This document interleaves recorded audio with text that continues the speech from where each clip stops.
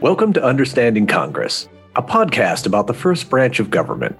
Congress is a notoriously complex institution, and few Americans think well of it. But Congress is essential to our republic. It's a place where our pluralistic society is supposed to work out its differences and come to agreement about what our laws should be.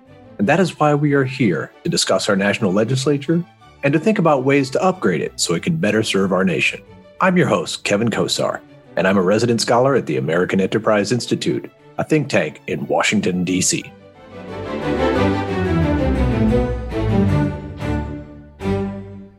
The topic of this episode is, who was the meanest man in Congress? My guest is Timothy J. McNulty, who taught journalism at Northwestern University and spent more than 30 years at the Chicago Tribune. During his years as a journalist, Tim was a national and foreign correspondent and also an editor. He logged untold hours paying attention to Congress and its many characters. And importantly, for the purposes of this episode of the podcast, he is the co-author of a terrific book, The Meanest Man in Congress, Jack Brooks and the Making of an American Century. Welcome to the podcast. Thanks very much for having me. Thank you for being here. Jack Brooks served in Congress from 1952 to 1994.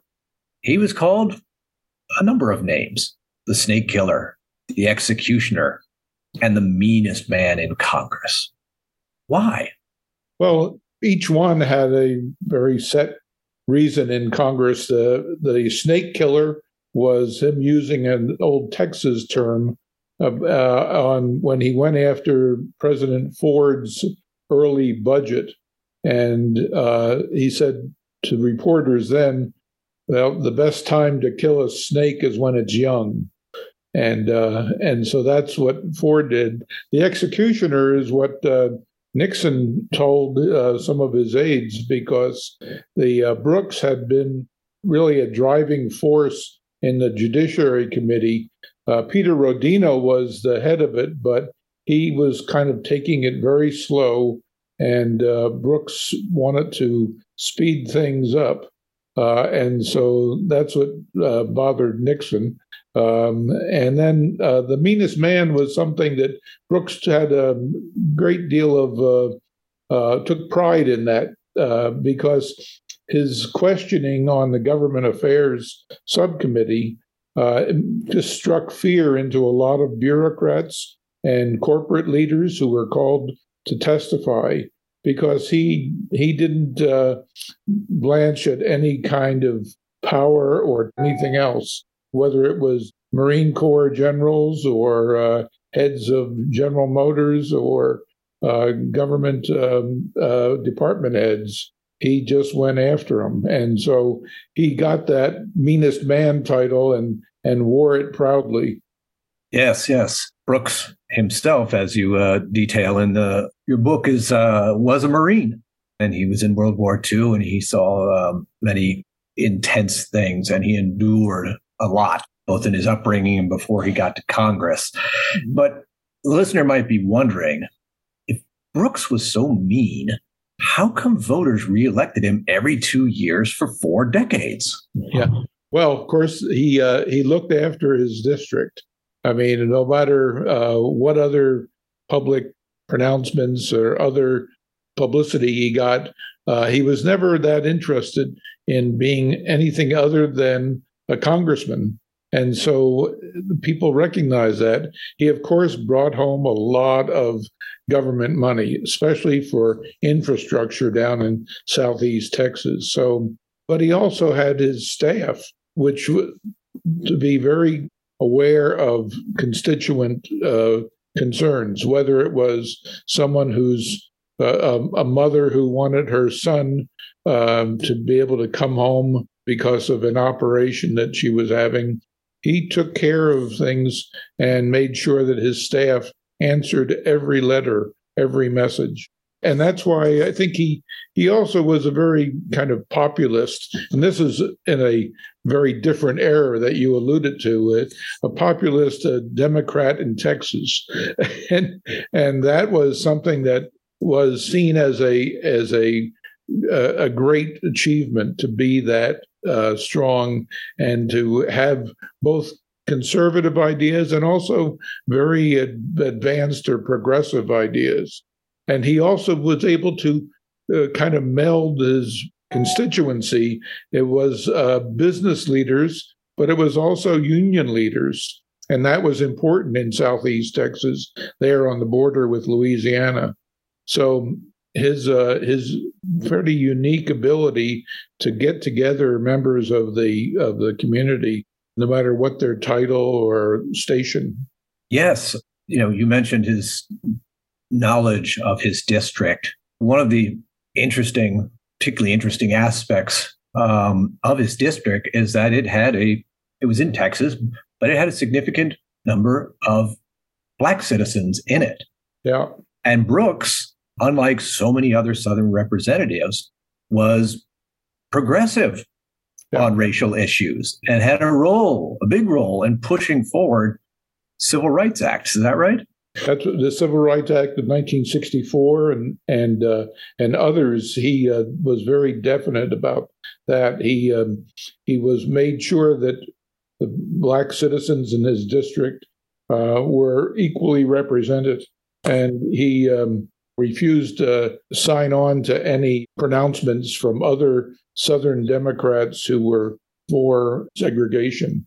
So he was one of the few that refused to sign those kind of pronouncements. His district was one that encompassed everything from a town where Blacks were not welcome after dark to union leaders in Louisiana and in Southeast Texas, in Beaumont, where they were in charge of a lot of the companies and the unions. So he was able to kind of meld all these different groups together by their self-interest. Yes. It's a remarkable thing considering how intense the backlash towards desegregation was, to be able to keep that balance and to fend off any primary challengers who might go after him. That was quite something. He learned a lot in the Marines. He learned a lot in his first decade as a congressman. He was also in the Texas state legislature. Sam Rayburn was a mentor, and Rayburn talked about the first 10 years in Congress, you're kind of learning how things work. And then after that, you become effective. And Brooks was indeed kind of paid attention to his mentor. And he also was a friend on the Senate side of Lyndon Johnson. And Johnson also, as president, they were very close. So he kind of put together things from his life, both in the Marines, in the state legislature, and then in his early days in Congress, to become very effective. And it was also, by the way, across the aisle. It wasn't as if they were saying, I'm only going to work on Democratic issues. He had strong friends on both sides. For instance, Bob Dole one time was meeting with the Democratic leaders in the Senate and the House, and he asked about, they made an agreement, which is the art of compromise that Congress is lacking now. But they made an agreement, and Dole had told the Democratic leaders that he wanted it in writing. And they asked, well, you want a letter from Brooks? And Dole said, no, I don't need it from Brooks. His word is good. And so that's the way he was considered on the Hill. Yeah, that gets to an interesting insight that your book offers on how to be an effective politician. One thing certainly that Brooks had was doggedness. The book relates the story of how he wanted, back when he was a state legislator, a community college to become a full-blown university. Yeah. And he had to fight and bargain and the bill died at least one time, if not more. And he kept at it until he got it done. Yeah. And another thing that he seemed to really get was that, yes, politics is about principles, but it is about people, trust, and wants.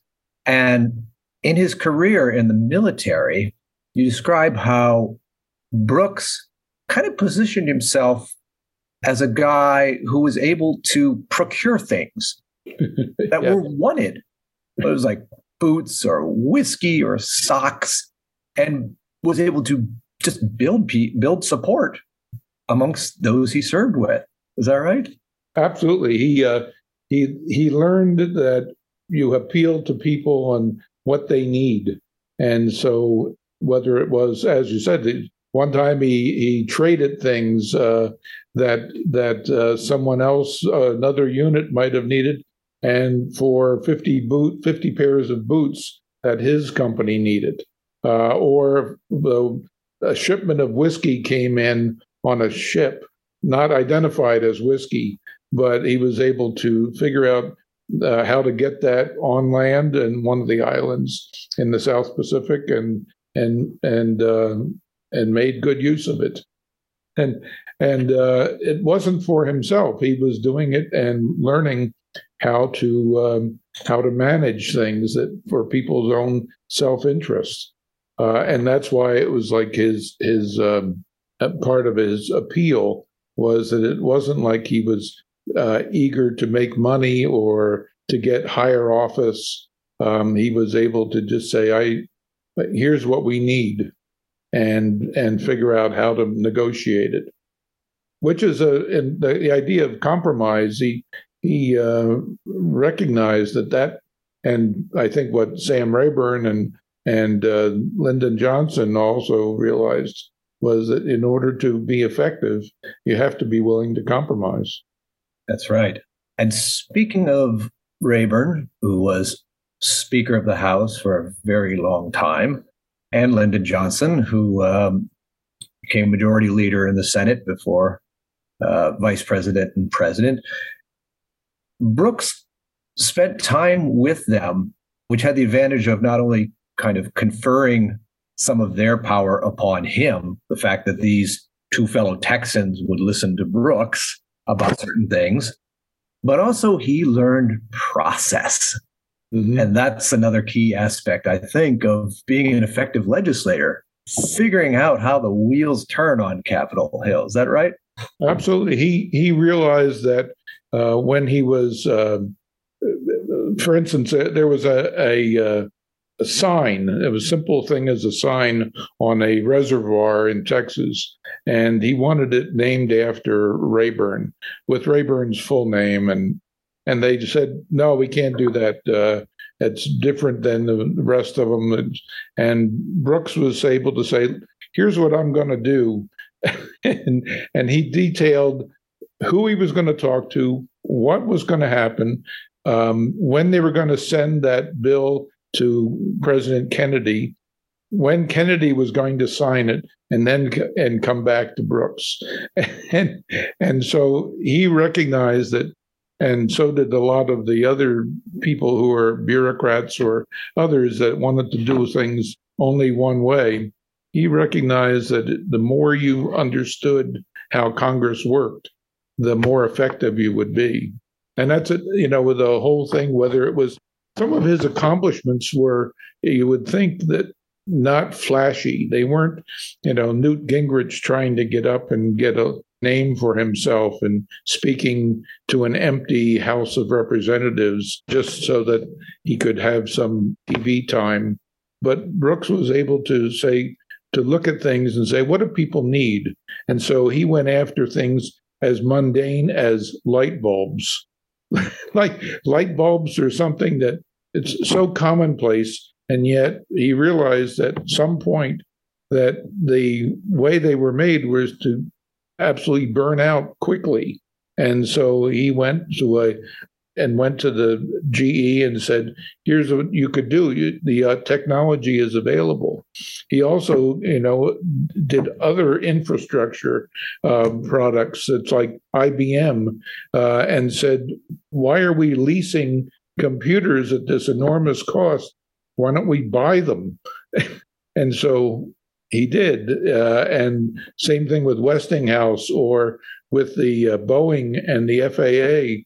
Those kind of changes, that whether it was airline safety or other products, he said, "Why don't we do it that makes more sense for the government to be paying?" And so that's why he was also feared when people went up to his committee, and then he would ask very blunt questions. And one of the afterwards, he told some of his staff, because they heard these heads of businesses and saying that Brooks, that SOB, and Brooks to his staff just smiled. He says, "Well, what they mean is sweet old Brooks." Yes. Yeah, the light bulb incident was a good one. I'll give listeners a preview. Essentially, you had 3 or 4 firms that were making light bulbs in the country at that time, and they created a planned obsolescence. Bulbs would only burn for 750 hours and then would go kaput. And there was no reason that it had to be that way. It just encouraged more people to spend more money on light bulbs. And Brooks called them out on it. And they didn't have a defensible answer. And by training that attention upon them, it was an element of just shaming them into improving their behavior. Let me get my next question. Brooks had a long career, and he did an enormous amount during that time on Capitol Hill. In your estimate, what were his greatest legislative achievements, if you could just pick a couple? Well, I think his involvement with the Civil Rights Act, as I mentioned before, that certainly was something that he would be very proud of. Not signing the Southern Manifesto that would encourage segregation, so that took courage, and he had that. He, like I said, with large scale infrastructure products or projects in Beaumont and elsewhere in southeastern Texas. He also was the one vote that allowed the International Space Station to continue. It came down to one single vote, and Brooks cast it to continue the space station. He also had some controversy when he was he's on the Judiciary Committee and ultimately became chairman of it. But during the Nixon hearings, he told his fellow legislators that the only decision that they really had to make with Nixon was whether to shoot him or hang him.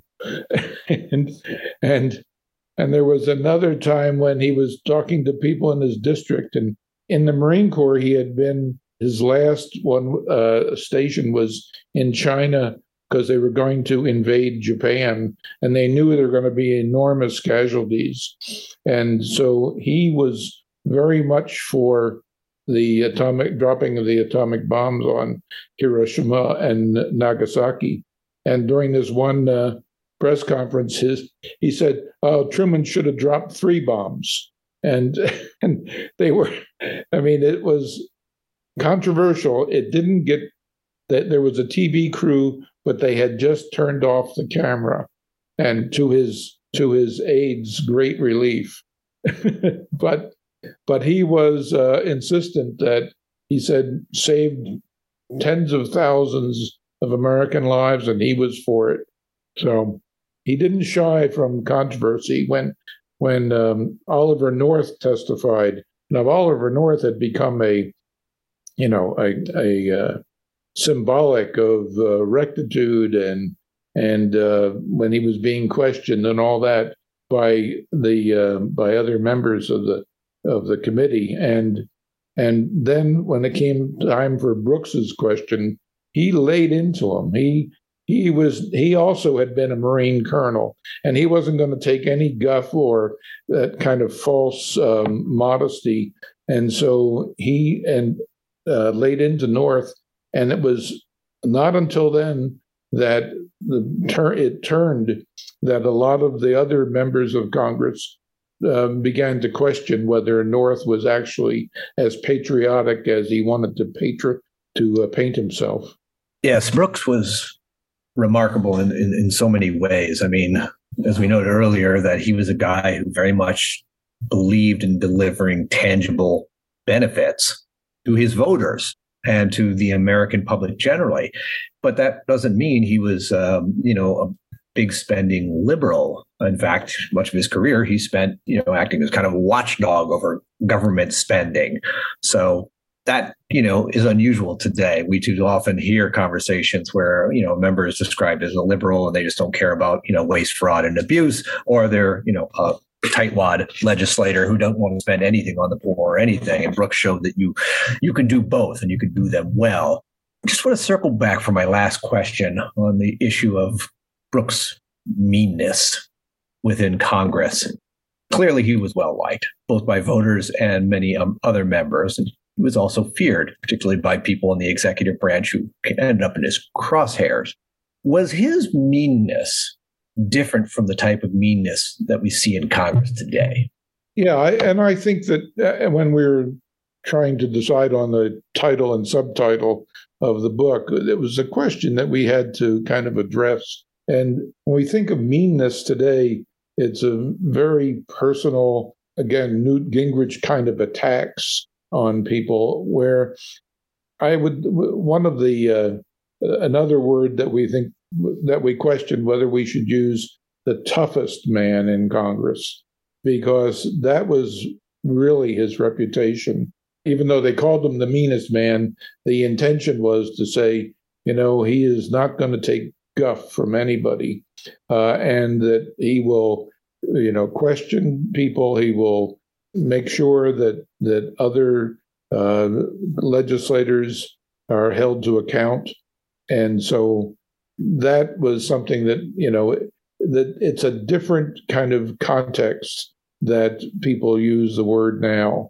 Yes, his meanness seemed to be closely related to the issue of government accountability, not as a, kind of gratuitous vehicle for, raising one's own brand.